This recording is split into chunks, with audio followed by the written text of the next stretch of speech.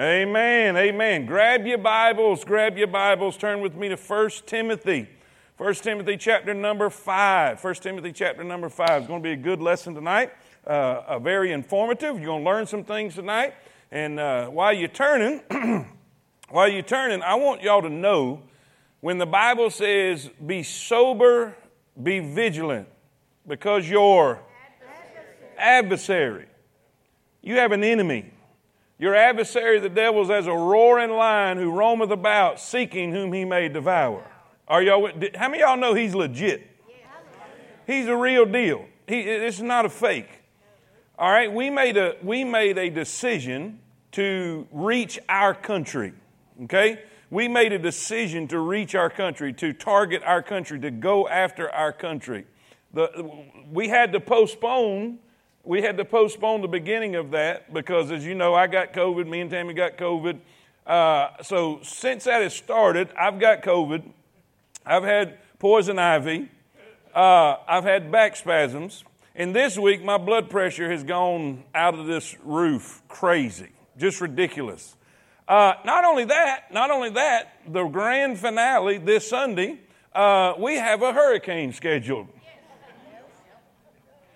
Now think about that, guys. I want you to really think about that a minute. Do you think that is a coincidence?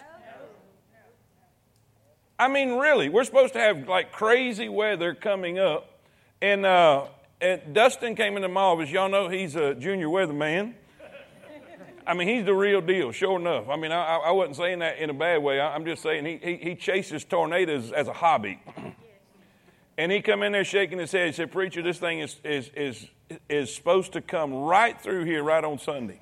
And I said, "Exactly." I mean, that's the way it's going to, you know.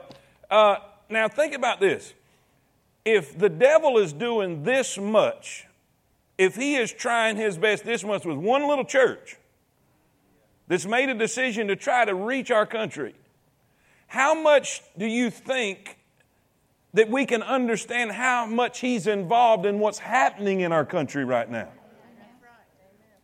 Are y'all with me? I'm just telling you, we need to be in prayer. We need God's protection. We need the anointing on this place. Are y'all with me? Because when you start making a difference,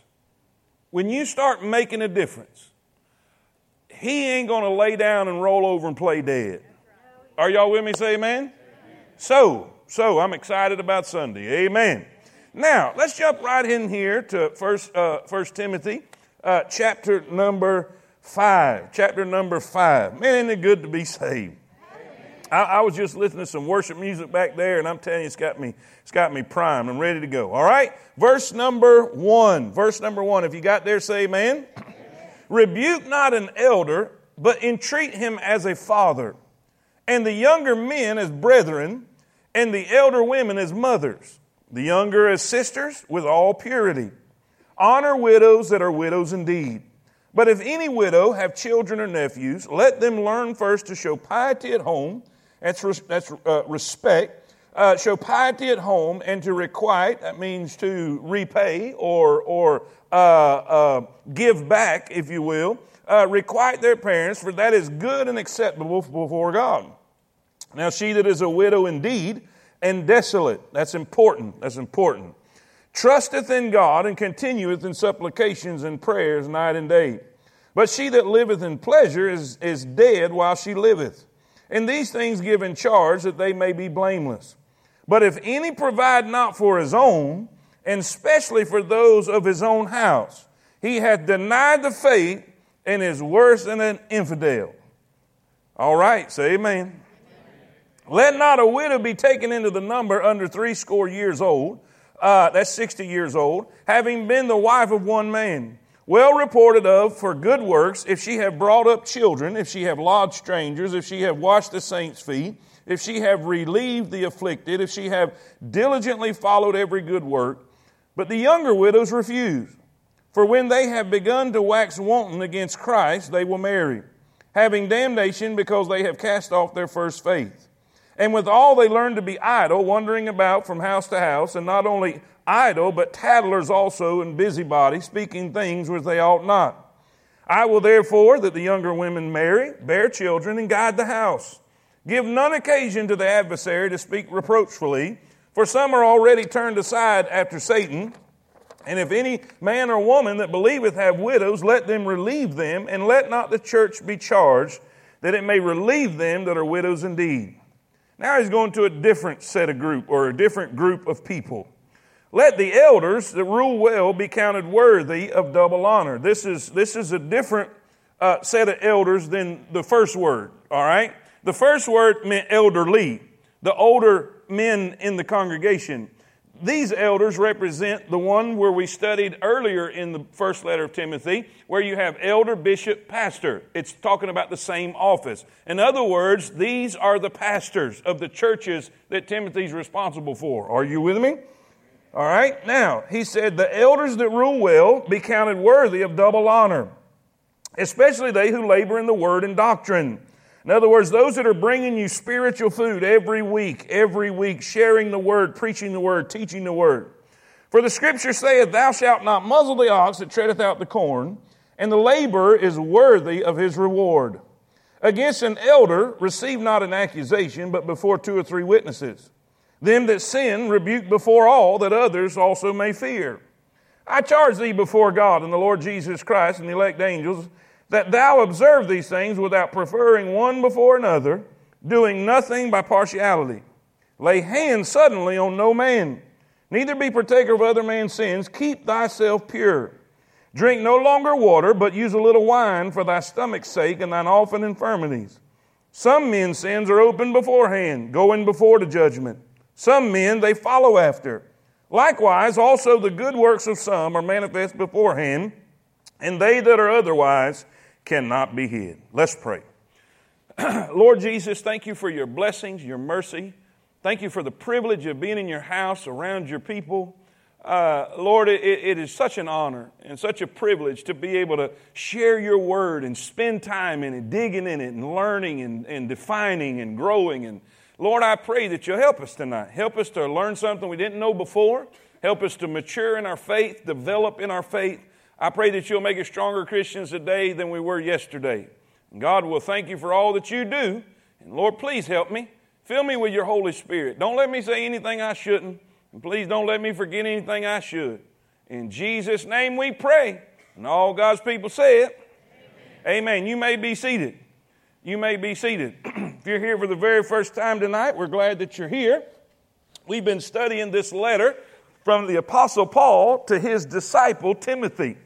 He has left Timothy to oversee the work of the church in Ephesus, and he's got some problems to fix. He wrote this letter, and he said, I'm writing this to you so you'll know how to behave in the house of God, the pillar and ground of truth. How many of y'all with me say amen? Now, keep in mind this. When you see stuff, in other words, do it this way.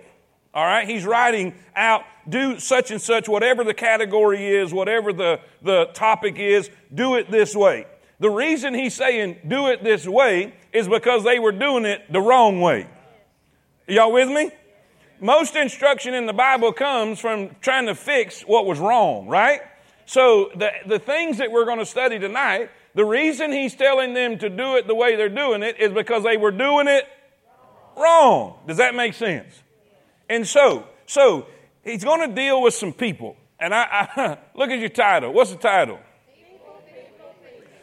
Say it again. People. You know what is so refreshing and so rewarding about ministry is you're dealing with people. Do you know what's so frustrating and so aggravating about the ministry is you're dealing with people. The old saying is ministry would be great if it wasn't for the people. But if it wasn't for the people, there would be no ministry. Y'all figured that out? How many of you know ministry is basically problem solving? Problem solving. You know why? Because people have a lot of problems. We have issues, we have struggles, we have difficulties. And so Timothy is learning this. if you want to get involved in ministry, but you don't want to deal with frustrations, people, or problems, you don't want to get involved in ministry. Listen, he is given, really, I don't want to say three groups of people, because the first group is everybody. All right? He gives you some instruction in verse number 1 and verse number 2 that constitute everybody. All right? So the whole family. Say that with me. The whole family. All the members. All the participants in church. From that end to that end. It covers it. How many of y'all know there's some older men in here? All right? How many of y'all know there's some younger men in here? How many of y'all know there's some seasoned ladies in here? Wisdom, Travis, wisdom. How many of y'all know there's some young ladies in here? See, that covers them all, right? It covers them all. Now, this is what I want to do. First point ain't very long. We're just going to read verses 1 and 2 and kind of check that out. And then we're going to go into detail with the widows. And then we're going to go into detail with the elders. If you're familiar with that, say amen. All right, check it out. Verse 1 and 2. Let's read it. Rebuke not an elder. Now, remember what I said. This is not a pastor, a bishop. This is not one of the pastors of the church, the elders of the church in that sense. In this context, he's just talking about an older gentleman. If you're with me, say amen. In other words, Timothy, this is how you to treat older gentlemen. All right? Rebuke not an elder, but entreat him as a father, and the younger men as brethren, the elder women as mothers, the younger as sisters, with all purity. Now, in the immediate context of these two verses, he's talking about church discipline. He's talking about when you have to deal with an issue, with a situation. And he starts with the older men, goes all the way down to the younger women, right? The older men, the older ladies, the younger men, and the younger ladies. Now, two things, write this down. We see you deal with them in two things. A, write this down. In your confrontations with them. In your confrontations with them. All right? And then in your associations with them. And I'm just write them down and we'll talk about it. All right? I want you to deal with them a certain way in your confrontation. In other words, when you have to deal with something, when they've done something wrong, and you have to deal with it, you have to confront them, I want you to deal with them in a certain way.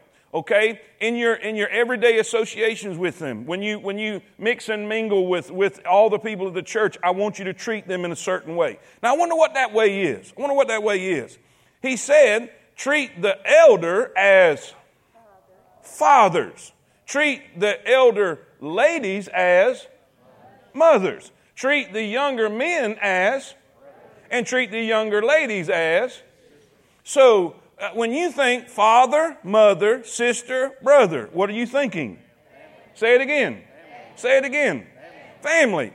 There are so many metaphors in the Bible that describes the church. It's called a temple. It's called a body. Are y'all with me? It's called several different things. It's called a flock. In this particular sense, he's talking about family. When you deal with the people in the church, I want you to deal with them as if you're dealing with. Now, that to some people, it would make them smile. To some people, it would make them sad. Because everybody's family's not the same. Okay? Some people have some just terrible family experiences, and I understand that. But that's not what he's talking about here. I want you to take for granted that he is referring to a good family, a loving family. Family the way God intended it to be. Family where there was a father and a husband that was involved in the situation, protecting and providing and doing the things. A mother involved in the deal, nurturing and caring and guiding and are y'all with me? Brothers and sisters, and I was really lucky. I had a pretty big family, especially on my mama's side, and man, one of my favorite memories all year long was Thanksgiving, because Thanksgiving is when we always had family reunion at my grandma's side on my mom's side. If that makes sense, say amen. And we get to see all of our aunts and all of our uncles. And man, I tell you, I feel sorry for the kids that don't have a bunch of aunts and a bunch of uncles and 5,000 cousins to fight with. Say amen. I mean, that was awesome. I love that. I love that family atmosphere, hanging out and getting to see everybody. And so what Paul is trying to instruct Timothy is, listen, when you deal with the church people, I want you to look at them as they are part of your family. All right? Now, watch this. Look in your notes. Ephesians 2:19. Now, therefore, ye are no more strangers and foreigners, but fellow citizens. All right, that's citizenship in a country. Fellow citizens with the saints and of the, come on, and of the household of God. Look at Ephesians 3. Verse 14. For this cause I bow my knees unto the Father of our Lord Jesus Christ, of whom the, say it again, whole family in heaven and earth is named. Galatians 6:10. As we have therefore opportunity, let us do good unto all men, especially unto them who are of the household of faith. We are family. We are. That's why we say Brother Joe and Sister Susie, and that's what he's trying to say. Now, I know what you're thinking. Okay, what do you mean? Well, there's two specific areas he's dealing with right here. The first is in the context of rebuke, correcting. He said, listen, don't go to an elder man and jump down his throat. Because when you take that word rebuke and look it up and define it, it's talking about a sharp attack. In other words, even if you have to correct an elder, because keep in mind, Timothy's younger, and the people that he is leading, the people he is pastoring, the people he is overseeing, some of them are older. So sometimes Timothy's going to have to correct them. Y'all with me? Why? Because we're people. Listen, if your toes don't get stepped on every now and then, you're either perfect or you're blind and deaf. And I know you're not perfect. We're all human. But what Paul is instructing Timothy is, when you do it, if you have to do it with respect. Do it with honor. So many verses. I didn't have the room to put it on these papers, but you can look at verse after verse after verse after verse that instructs the younger to respect and honor the elder, especially family. The younger generation to take care of and bless and encourage their family, their mothers and their fathers. And he talks about judgment that will fall, if you don't. I mean, it is imperative that Paul is telling him, look, you have to honor them. You have to respect them. I'm not saying don't deal with a sin or don't deal with a mistake or a failure. But when you do it with honor. Do it with respect. Do it in a way that is pleasing unto the Lord. If that makes sense, say amen. Now, that is in the rebuke part, okay? Then I want you to see the association. The association. You got the older there. He's saying deal with them with respect and honor. But then you have the younger crowd. You have the younger brother and the younger sister. He said when you associate that way, I want you to understand, when you deal with the younger brother, you are not a dictator over them. You are on equal ground. I want you to understand at the cross, you're the same. Now, there is a difference. Just make sure you understand it. There is a difference between the elder and the pulpit in the pew. There is. I don't care. There's just a touch. There's an anointing. There's something there, and you should honor the office. Are y'all with me? But he said, basically what he's saying, don't walk around with your nose stuck up in the air. Walk around like you're in this thing together. Walk around like he's your brother. You're not his father. You are his. Does that make sense? Now he deals, and he uses a word to emphasize and make a point. He said, now when you deal with them young women, he said, I want you to look at them like they are your sister with all, what's that word? Purity. With all purity. What's he saying? It's hard to kiss your sister. Y'all with me? Now we've already covered this a couple chapters ago. But what he's saying you got to stay pure. You got to stay right. Do you know adultery has probably destroyed more ministries of young preachers than probably any other sin there is. I mean good young men that had every intention of doing the right thing and being the right person, but stuff happens. He said, look at them. Make sure in your associations with people that you look at them as your brother and you look at them as your... And how you see them, how you respond to them, how you associate with them. You ain't going to be flirting with your sister. Y'all with me? And I'm not trying to be funny, or I'm telling you, this is important. This is serious. Paul is dead serious with this. He said, you need to protect the young women and protect yourself. So many verses in Proverbs cover all of this. It'd be good for every young man to go read these. Very, very important. Somebody say amen. Amen. We are in an incredibly sexualized culture in our nation. We have to work around it. We have to live around it. We go, no matter what you see, TV is just horrible. So be careful. Be careful. Be careful. Say that with me. Be careful. So this is how we treat each other in here. We treat each other like we are family. We're family. We're going to respect each other like we're family. We're going to associate with each other like we're family. Are y'all with me? Say amen. Amen. Now let's move to the next group. All right, that's verses 1 and 2. That's verses 1 and 2. Now let's look at the widows. Let's look at the widows. Verse 3. Now I want you to, before we do, let's kind of set the understanding, the atmosphere here. In the day that we're reading this, they didn't have Social Security. They didn't have welfare. They didn't have any government program to assist people in need of that way. If that makes sense, say amen. Does everybody understand that? How was you taken care of in your elder years? Your family did. That's why Naomi was so bitter when her husband died and then her 2 sons died. Her 2 sons was her Social Security. That was going to be how she was going to be taken care of in her latter years. And she just said, it's over. My life's over. She's going to have to resort to begging now. And that's why it was such a struggle and such a difficulty for widows in that day.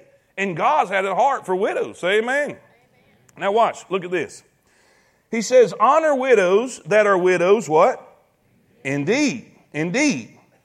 But if any widow have children or nephews, let them learn first to show piety at home and to requite their parents, for that is good and acceptable before God.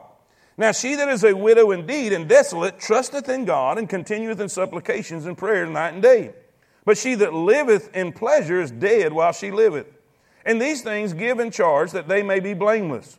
But if any provide not for his own, and especially those of his own house, he hath denied the faith, and is worse than an infidel. Let not a widow... Now, let's stop there. Verse 8. All right? Let me go down to verse 16. Verse 16. If any man or woman that believeth have widows, let them relieve them. And let not the church be charged, that it may relieve them that are widows indeed. Okay, now here's what I want you to do. Let's write this. Let's look at God's feelings toward the widow. Psalm 68, verse 5. God's going to be a father of the fatherless and a judge of the widows is God in his holy habitation. Now, judge doesn't mean he's going to look at their sin or look at their wrongdoing. It means he's going to appeal their case, if that makes sense. Does that make sense? All right, now look. Exodus 22:22. Ye shall not afflict any widow or fatherless child. If thou afflict them in any wise, and they cry at all unto me, I will surely hear their cry, and my wrath shall wax hot, and I will kill you with a sword, and your wives shall be widows, and your children fathers. How serious do you think God takes taking care of widows? All right, Psalms 146:9. The Lord preserveth the strangers. He relieveth the fatherless and widow. But the way of the wicked he turneth upside down. Now let me kind of help you understand the seriousness and why God is this serious about it. God has an order in creation. Okay? God has an order in creation. He has a design that is perfect. He has a design that is His, that we have distorted in a terrible way. We have distorted it in a terrible way. What is His design? His design is man shall take care of and provide for. And listen, the woman is under the authority, under the protection, under the guidance, under the help and the love, concern and care of the man. God made him with bigger muscles.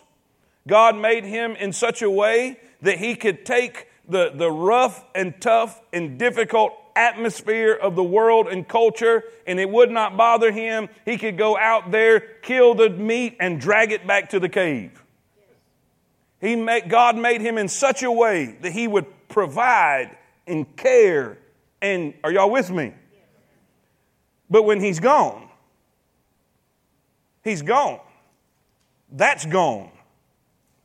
So now, God expects other males to help in what is no longer there for her. People say, well, God doesn't care about women. Well, that's the stupidest thing I've ever heard.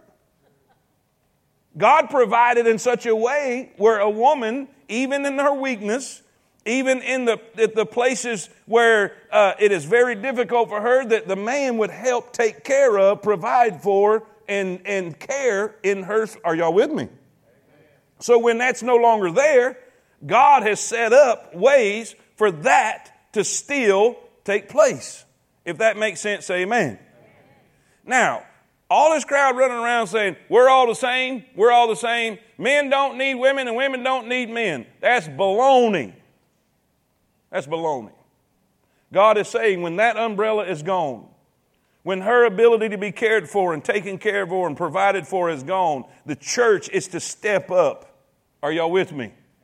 Now, there's two things and two groups of widows that we're going to look at here, which in the very beginning, when I first read this chapter, I thought it was just all one deal, but it's not. It's not, and I'll show you what I mean. Now, two things. Two things we're going to learn in these chapters. First, there is going to be ministry for widows. Write that down.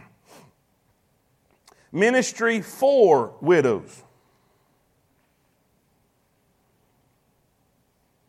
All right, let's go back to verse 3. Honor, what's that next word? Say it again. Now look in your notes. Look in your notes. The English word widow describes a woman whose husband is dead. That's the English word. When automatically I say, what's a widow? You'll say a lady whose husband has died. How many of y'all know that 100% of us would say that answer? All right, but the word used here is a little different. It's a little different.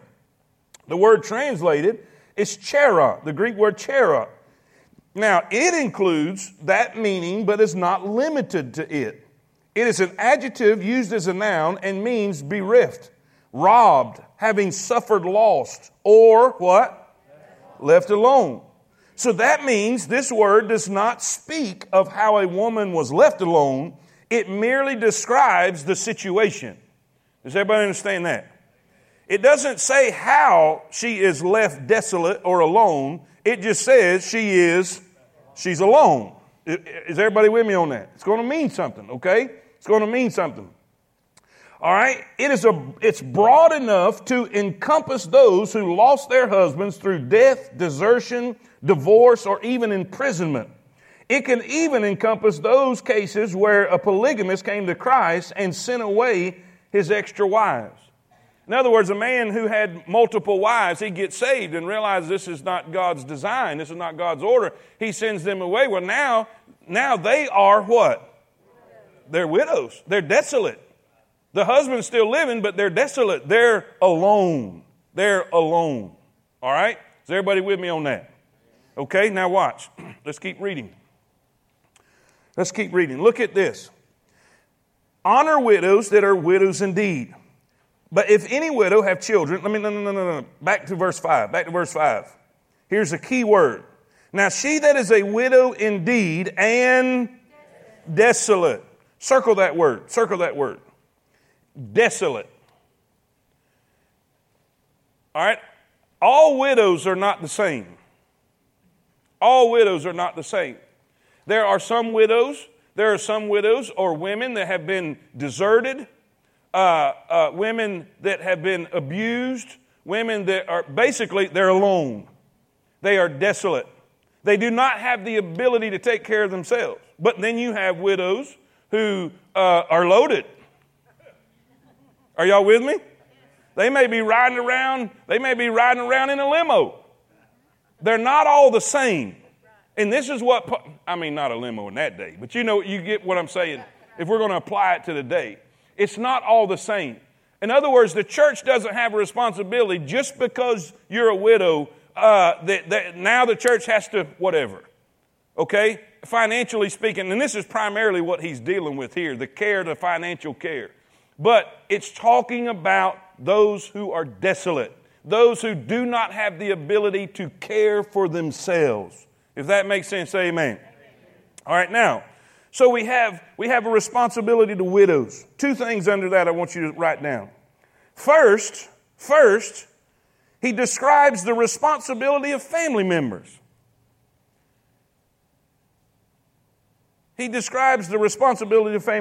Verses 4, 8, and 16. Verse 4, he says, if any widow have children or nephews, and the word nephews there is really translated grandchildren, so he's talking about children and grandchildren, let them learn first to show piety, respect at home, and to requite their parents. For that is good and acceptable before God. In other words, if you have family, if this woman has family that can take care of her, then they need to take care of her. They should not charge the church. It's not the church's responsibility, it's her family's responsibility. If that makes sense, say amen. All right? They need to repay. They need to share the same love and the concern and care for her as she cared for them as they were growing up. It's the family's responsibility. All right? Then verse 8. But if any provide not for his own, and especially those of his own house, he hath denied the faith and is worse than an infidel. What he's saying is people that will not care for their own family is worse than an unbeliever. Because even unbelievers in this day believed in the responsibility of the younger caring for the elder. Even pagan unbelievers. This is what Paul is saying. All right, now, verse 16. He says, if any man or woman that believeth have widows, let them relieve them, and let not the... Keep on. And let not the... that it may relieve them that are widows indeed. And what he's saying, if a person has the ability with their family to take care of her, then the church should not be responsible for her, so the church can have the ability to take care of widows who are really desolate, who are widows indeed, who are alone indeed, who are helpless indeed. Are y'all with me? That's the point. He's saying, listen, Timothy, don't be pulling everybody in. Don't just be pulling them in. He said, check it out. Find out, do they have family? Because if they have family, it's the family's responsibility to step up and care for that person in need. Amen? Now, not only do we see the responsibility of family members, but then we see the requirements for assistance. The requirements for assistance. 3, 5, and 6.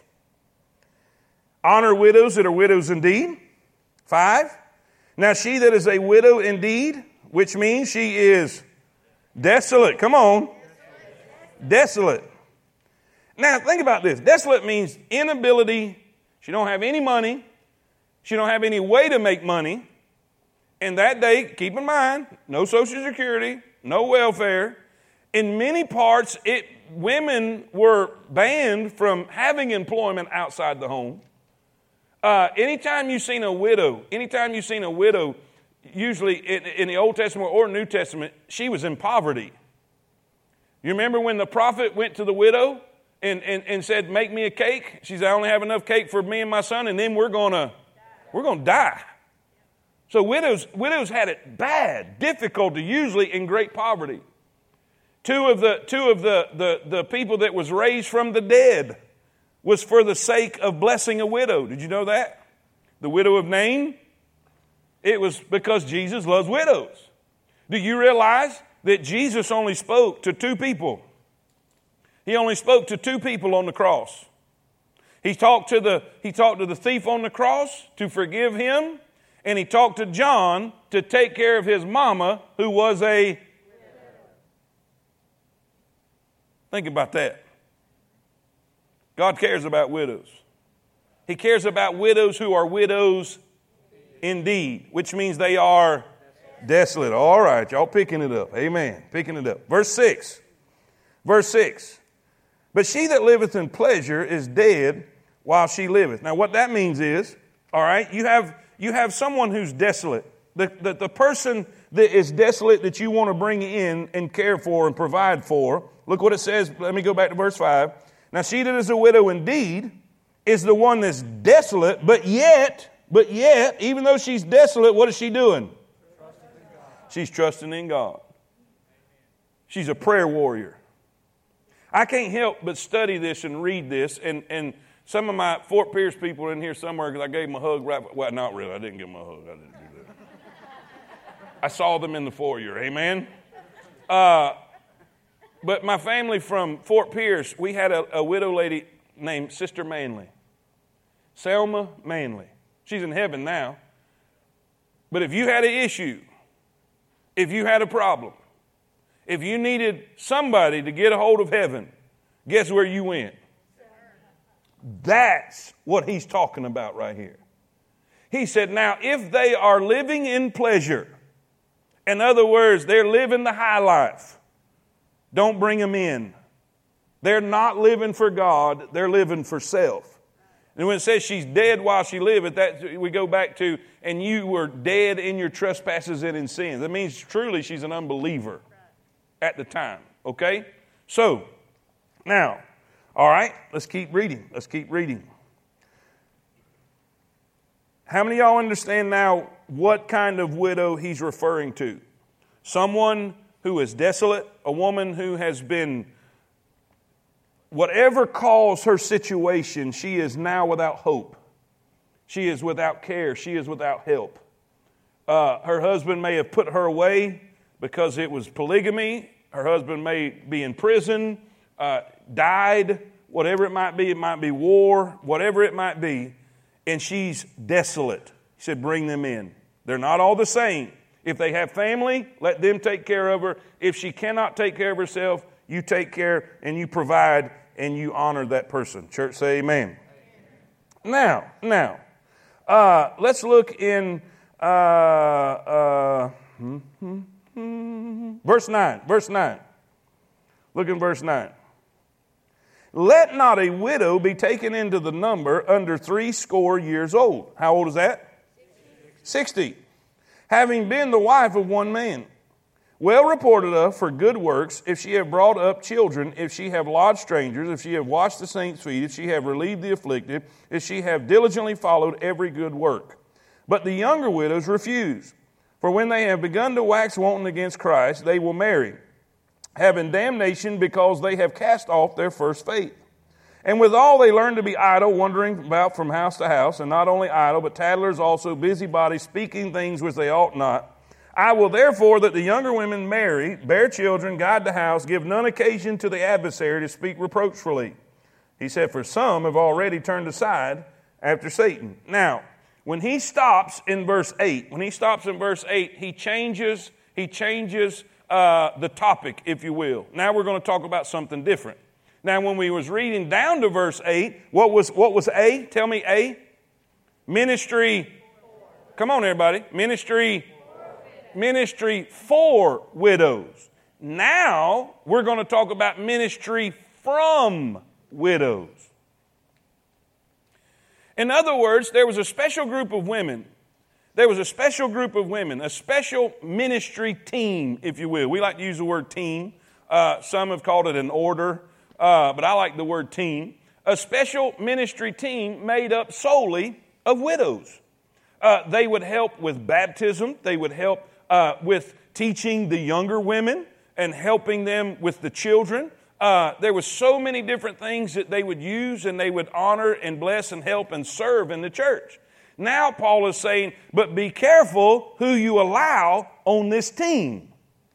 Be careful who you allow on this team. So, in the first few verses, we learn that it is ministry for them. This is what you do for them.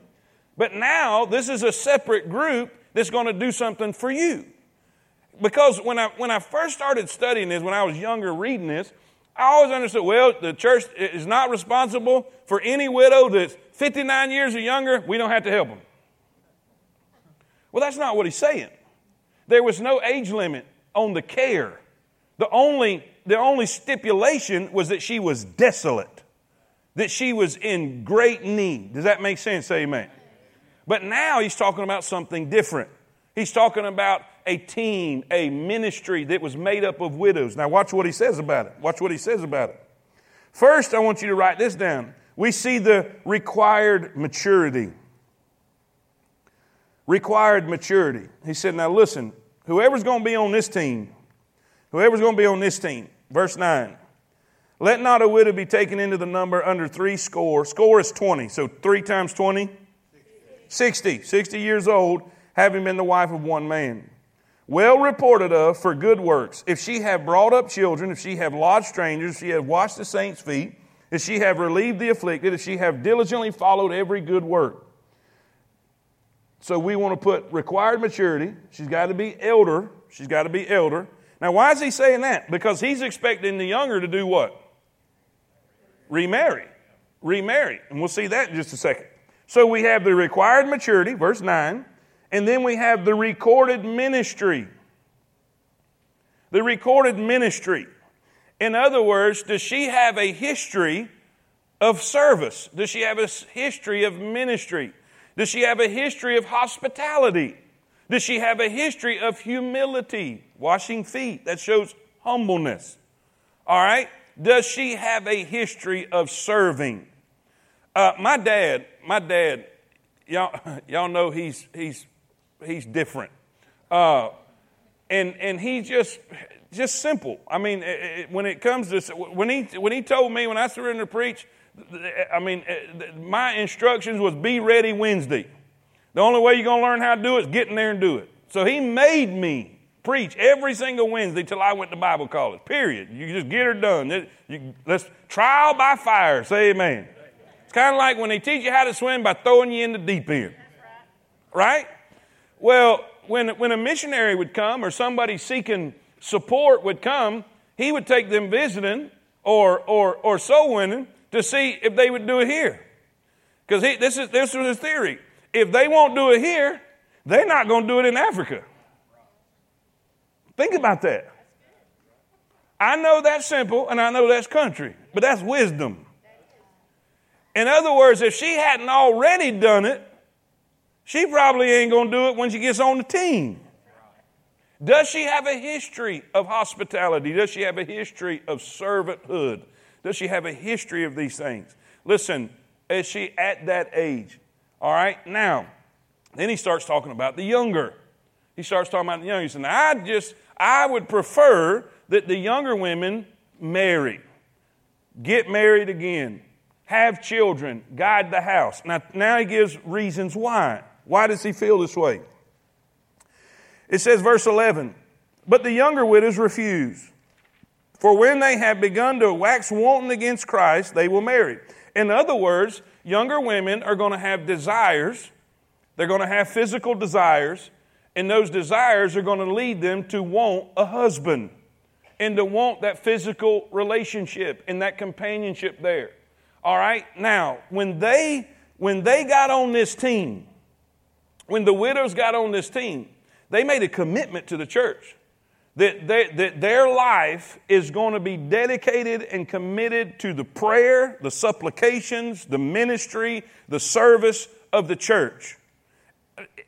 This is not a good way to put it, but it's the only way. They were going to be married to the church. Not the church, but the ministry. They were committing themselves. Does everybody understand what I'm saying? They're going to be sold out, totally committed the rest of their life, that they're going to be committed to the ministry of this team. All right, and the responsibilities of this team. Now, some of these widows on that team would be cared for financially from the church.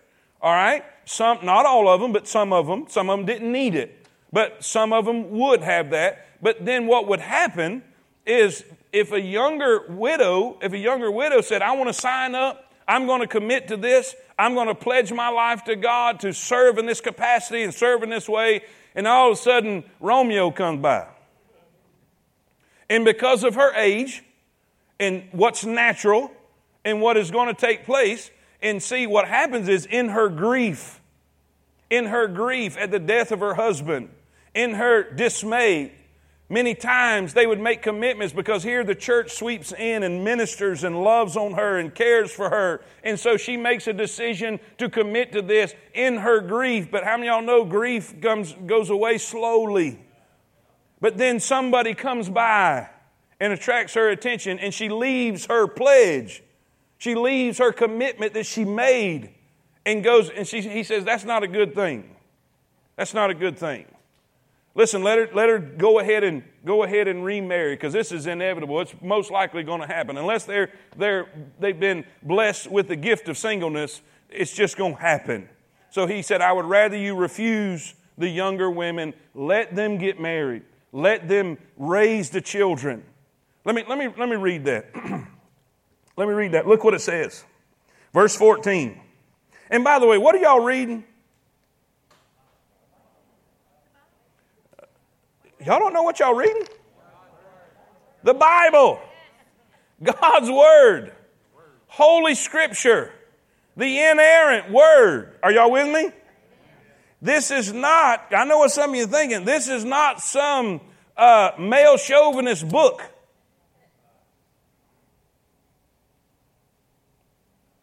How many of y'all know what I'm reading right now is not politically correct? This will not be in the debate tonight.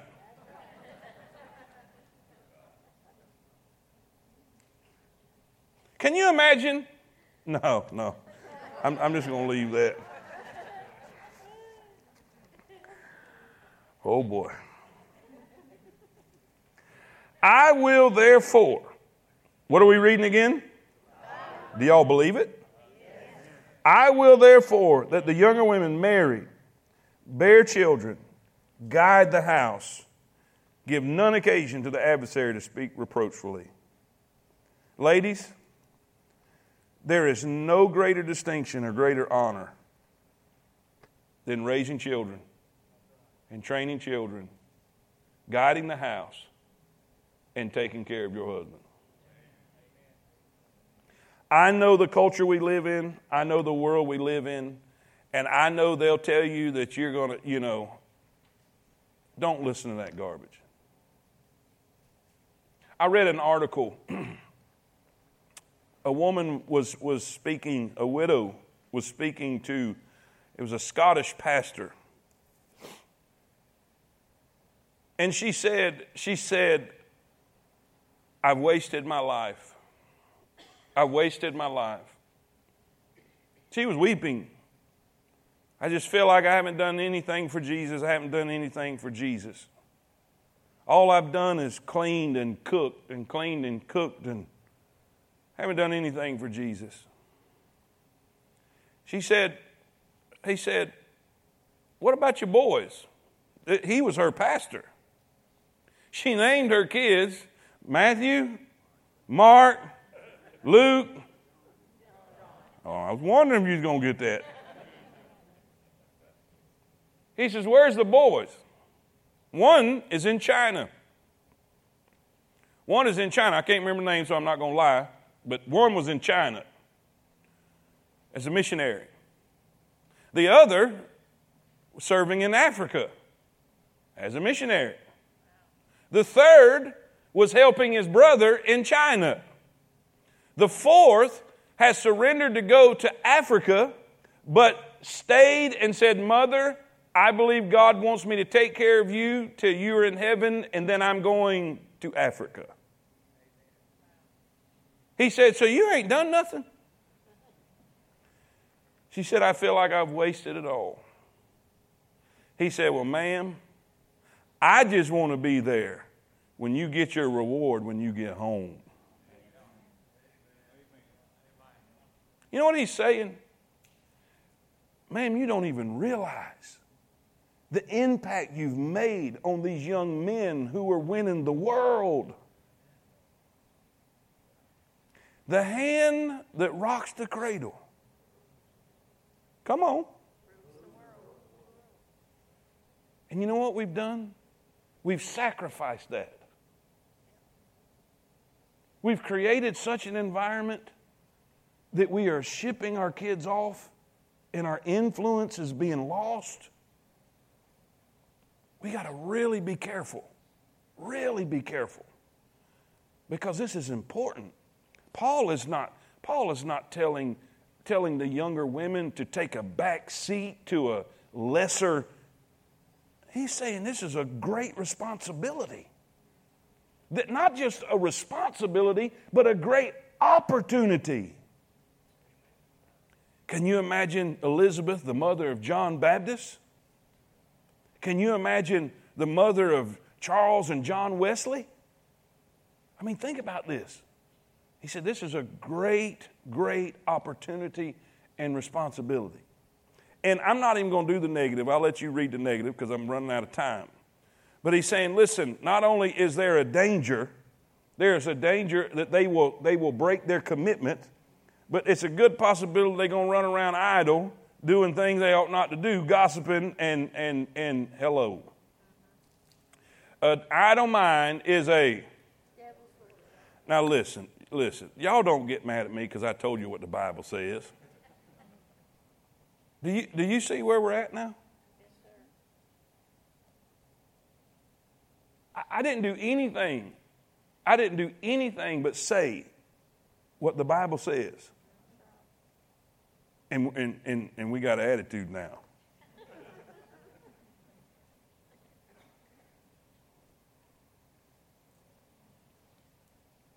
You know the two young men that shot up that high school?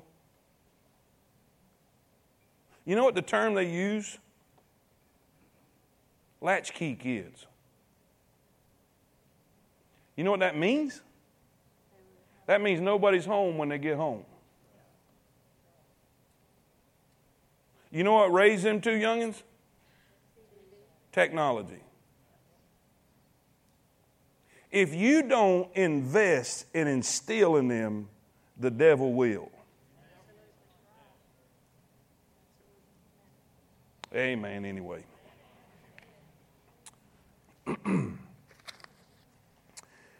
Ministry from widows. You know what that teaches me? Oh, don't be flipping yet.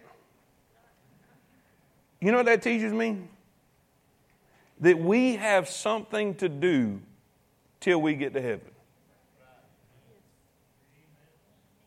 We don't retire out of it. Have you ever heard this? Well, we've done our part. Now it's time for the young ones. I've heard that said. No, it don't work that way.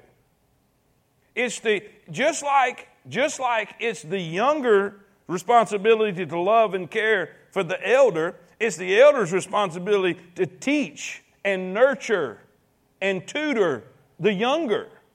Are y'all with me? Say amen. All right, now let's look at the elders. Now we're looking at pastors.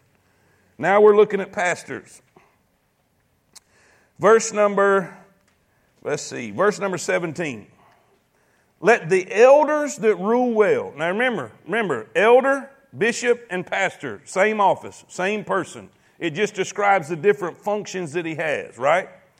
Let the elders that rule well be counted worthy of double honor, especially they who labor in the word and doctrine, all right? For the scripture saith, thou shalt not muzzle the ox that treadeth out the corn, and the laborer is worthy of his reward. Now, three things. We got to write this down quick, all right? First, he describes and he teaches them about compensating the elders, the pastors. Compensating. He says in verse number 17, let the elders that rule well be counted worthy of double honor. And then he uses the illustration. For the scriptures say, thou shalt not muzzle the ox that treadeth out the corn. The laborer is worthy of his reward. Here is the illustration. An ox is pulling the plow and he's going through the corn and he reaches over and grabs the ear of corn while he's eating. He says, don't put a muzzle on that ox. If he's doing the work, he deserves to eat the corn. Does that make sense? And he uses the illustration. If the preacher's doing the plowing, he deserves to be taken care of from the people that's getting the benefit of the plowing. Does that make sense? Say amen. Now look, 1 Thessalonians 5:12. And we beseech you, brethren, to know them which labor among you and are over you in the Lord and admonish you. To, read this with me, verse 13. To esteem them very in love for their, and be at peace among yourselves. Turn real quickly to 1 Corinthians 9. Quickly. I made a commitment to get out on time, which is not going to happen. Hurry. All right, I'm going to read while you're turning. Paul is saying, am I not an apostle? Am I not free? Have I not seen Jesus Christ our Lord? Are not ye my work in the Lord? If I be not an apostle unto others, yea, doubtless I am to you, for the seal of mine apostleship are ye in the Lord. Mine answer to them that do examine me. There were people who were criticizing Paul and saying that he wasn't an apostle. Says, mine answer to them that do examine me is this: have we not power to eat and to drink? Have we not power to lead about a sister, a wife, as well as other apostles, as the brethren of the Lord, and Cephas? We're talking about Peter. In other words, we have a right to have a wife. We have a right to get married. Or I only and Barnabas, have we not power to forbear working? Who goeth, in other words, to be committed totally to the work of the ministry and be benefited from the ministry, paid by the ministry? He says, who goeth a warfare any time at his own charge? Who planteth a vineyard and eateth not of the fruit thereof? Or who feedeth a flock and eateth not of the milk of the flock? Say I these things as a man? Or saith not the law the same also? And he's quoting the same verse. For it is written in the law of Moses, thou shalt not muzzle the mouth of the ox that treadeth out the corn. Doth God care for the oxen? Or saith he it altogether for our sakes? For our sakes, no doubt. In other words, he didn't say that for the ox. He said that for our sakes. All right? He said, this is written, that he that ploweth should plow in hope, and that he that thresheth in hope should be partaker of his hope. If we have sown unto you spiritual things, is it a great thing if we shall reap your carnal things? If others be partakers of this power over you, are not we rather? Nevertheless, we have not used this power, but suffer all things, lest we should hinder the gospel of Christ.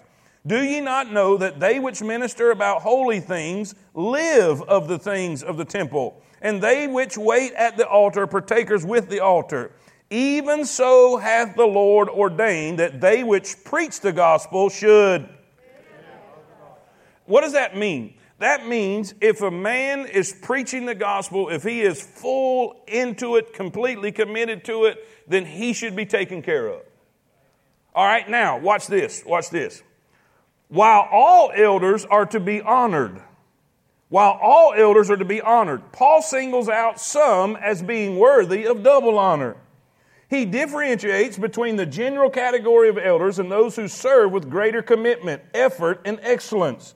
They are worthy of greater acknowledgement from the congregation they serve. Paul is not saying here that they should receive exactly twice the pay a normal elder receives. Rather, they shall receive an ample, generous remuneration and respect beyond that of other elders whose labors are not as diligent. What is he saying? A man should expect to be blessed according to the effort he's given. Does that make sense? The elders that what? Rule well. Say that with me.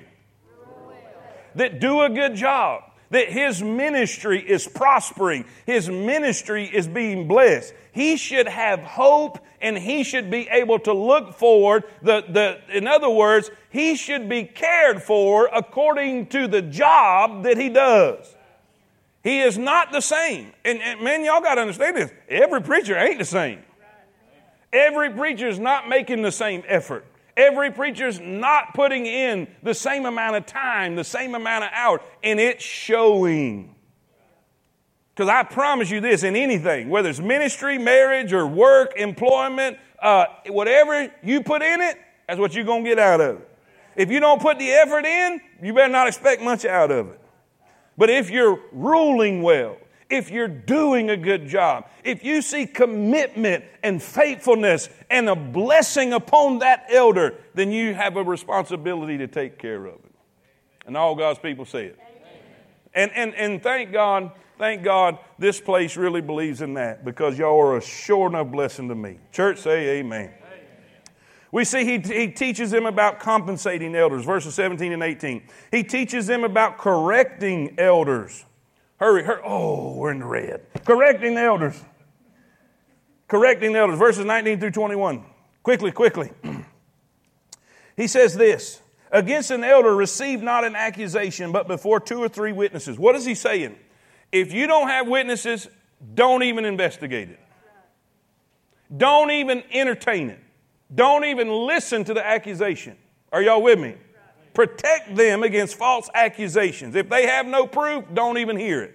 All right? Now, if they do have the witnesses, all right, look, he says you need to look into it. Verse 20, them that sin rebuke before all, that others also may fear. In other words, if you do have witnesses and you investigate it and it happens to be true, deal with it. Deal with it. And do you see how he says deal with it? Not under the rug. Not under the rug. Put it before all. Be transparent. Listen, why? So all the rest of the elders will know this is important, this is a big deal, and they will behave themselves. Somebody say amen. So correcting. And there's more to it, but we'll have to do that another time. So we see compensating elders, correcting elders. He said don't even entertain a false accusation. If they have no proof, if they have not witnesses, then don't even entertain it. If they do, deal with it. Don't sweep it under the rug. Do not ignore it. And again, he says don't show partiality to it either. All right? Now, then we see choosing elders. Choosing elders. Write that down. Real quickly.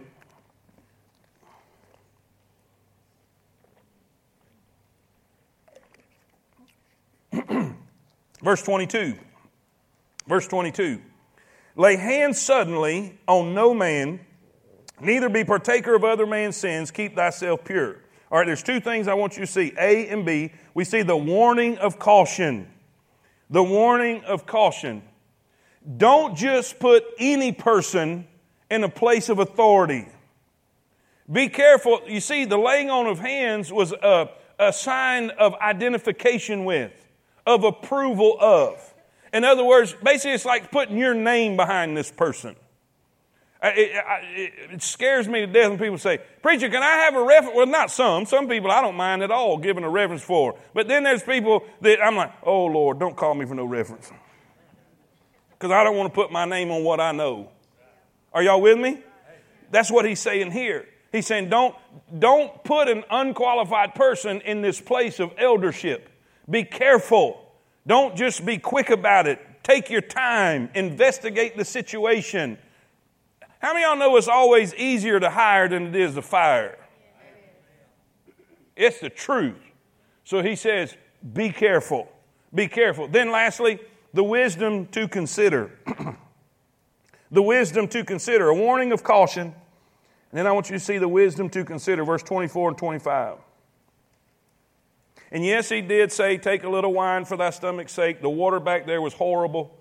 He had an issue with his stomach, probably nerves, dealing with crazy people. And he was saying, and by the way, the water or the wine there was diluted. It was diluted with water, but it was still used for medicinal purposes. And he said, use that for your stomach. Be careful. All right? But now he says this. Some men's sins are open beforehand. Now remember, it's in the context of choosing elders, choosing pastors to preach and to teach and to lead the flock. He says some men's sins are open beforehand, going before to judgment, and some men they follow after. What he means is this. What he means is, let's say this is the place of investigation. We've got a guy coming who desires the office of a bishop. He desires a good work, and we are looking at him to put him over a congregation and put him over leadership and as an overseer. But there's a problem because his sins are obvious. His flaws, his issues, he's a reproach. There's so many things that's there. He said, you don't even have to investigate. That's the first person. His sins go before him. Y'all with me? There ain't even no need to investigate nothing because it's obvious this dude don't qualify. He said, but there will be some that looks good here, but when you get them here and you start investigating it, then they come up. He don't believe right. He has some crazy theology. He has some issues that nobody knew about back. Does that make sense? And he said, then there's going to be people that come that, man, you're going to tell he's overqualified. He's got good works. He's got a strong testimony. He's got all of these things. It's going to be obvious that this guy has got the touch of God on him. He said, but don't just look for that. Because there's going to be some people that's sitting out there that has it that you don't even know it. They don't have, listen, it doesn't stand out like a sore thumb. But when you get them here, it comes out. That's what he's saying. Be careful who you choose. Be careful who you put in places of authority. Be careful who you lay your hands on. He said, don't be responsible because you haphazardly did it in too quick of a way. Are y'all with me? Say amen.